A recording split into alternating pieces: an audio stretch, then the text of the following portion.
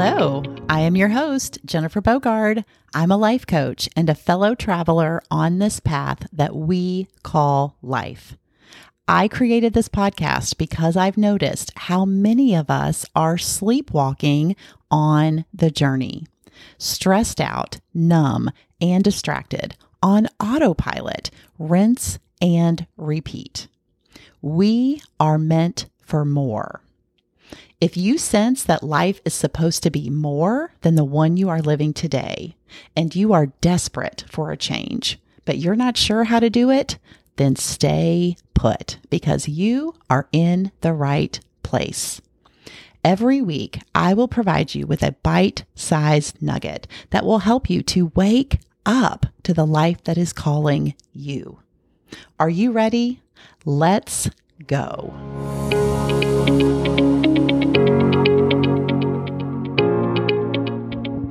Hello. Welcome back to episode 25. It's so good to be back with you. Today, we are talking about closure. Have you ever experienced an ending and been plagued with unanswered questions? I had dinner the other night with a friend who experienced a rather abrupt breakup a few months back, and she was sharing with me that she still thinks about this nearly every day because she has so many questions.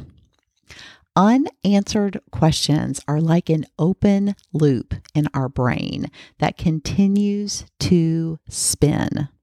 This leads to rumination, and it can be debilitating and excruciating.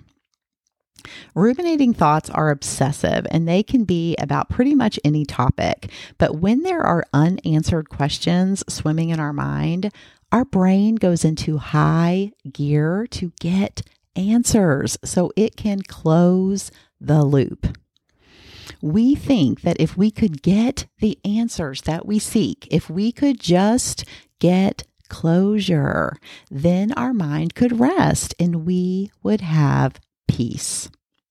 And very often it feels like we cannot move forward until or unless we have these answers.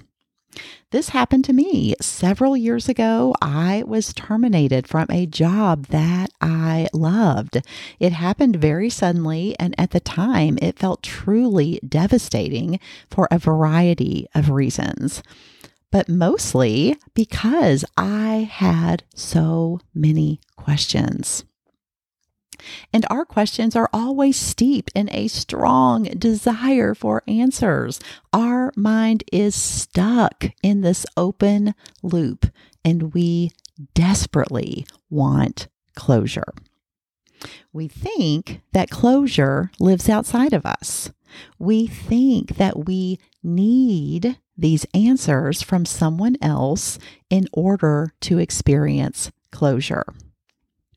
But here's the thing, my friend. Any time that we make our emotional state dependent on someone or something else outside of us, it is incredibly frustrating and disempowering. So think about this. When I lost my job, if I could have sat down with my boss who terminated me and asked her all of my burning questions, and she answered them, what are the chances that I would feel better after hearing the answers? She made the decision to fire me. She obviously felt like that was the right call, and I felt like it was an injustice of epic proportions. So clearly, we did not see eye to eye. And for my friend, if she could sit down with her ex and ask him all of the questions that are swimming in her mind, is that really going to provide closure and help her move forward? It might, but very likely it wouldn't. Because similar to my situation, she and he have very different experiences and vantage points. So chances are good that his answers would only produce more questions and confusion and upset. So for anyone who is feeling stuck in a flurry of unanswered questions and a desperate need for closure, the good news that I want to offer you today is that closure is not something that you need to get from someone else. It is something that you can create for yourself.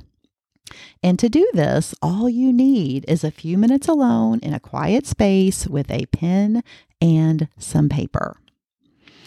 The first step to giving yourself this gift of closure is always releasing any resistance that you have to the situation itself and accepting the reality of what is.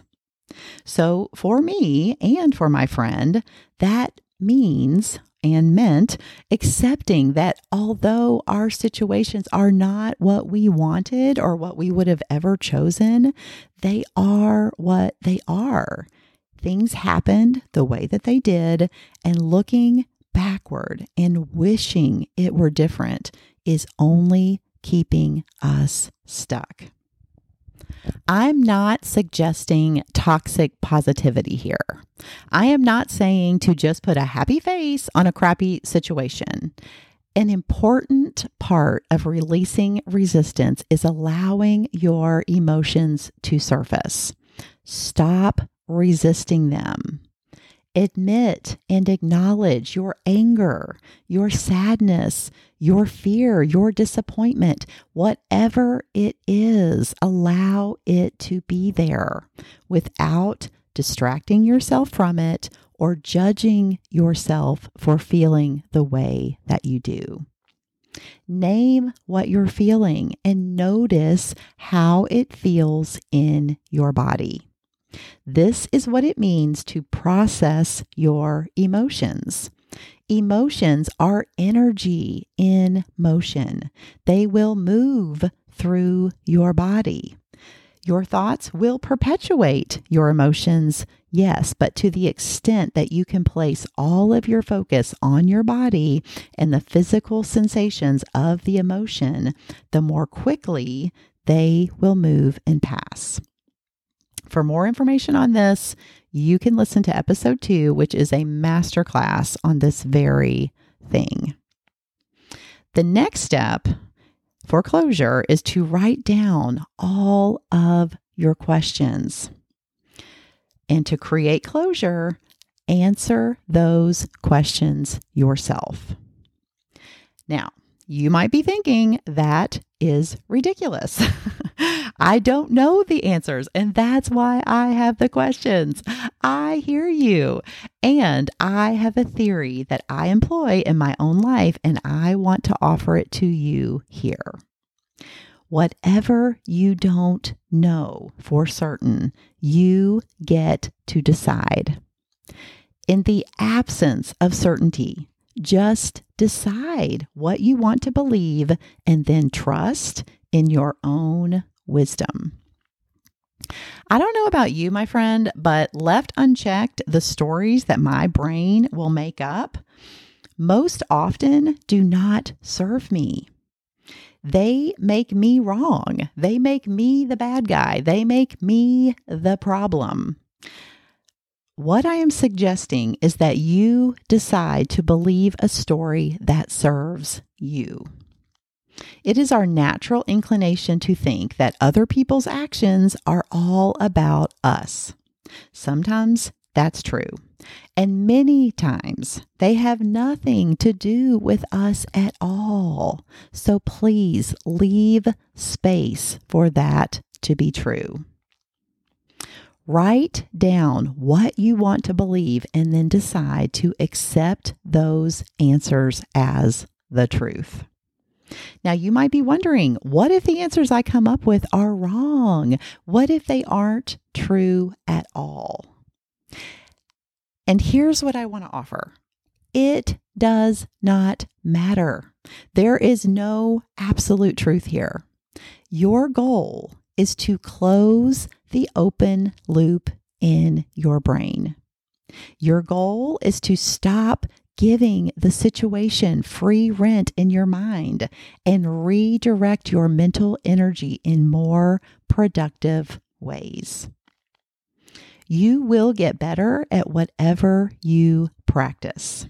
So if you keep allowing your mind to spin in these questions and self-defeating stories, then you will get better and better at feeling like crap and wasting your own time.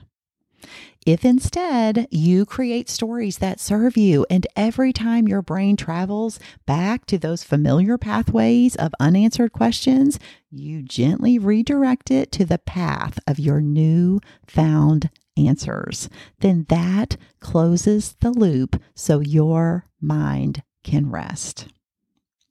One word of warning, my friend.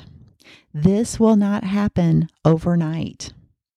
That open loop is a well-worn path in your brain, and it will require time and patience and practice to create a new path. Keep at it, keep practicing, keep answering the questions with stories that serve you and move you forward. This is the work that I do with my coaching clients. We uncover all of the stories that are keeping you stuck in patterns that aren't serving you, so that you can create new pathways and new results in your life. We often cannot recognize our limiting beliefs in our own lives because they are so entrenched. We don't even realize that we have these limiting beliefs. But when you have a coach, someone who is looking from the outside in, they can see what you can't. So if you want to change self-defeating patterns and achieve new results in your life, I can help you. You can find me at jenbogard.com if you'd like to learn more, or if you're ready to get started. That's what I have for you this week, my friend. I hope that it's been helpful. I will see you back here again very soon.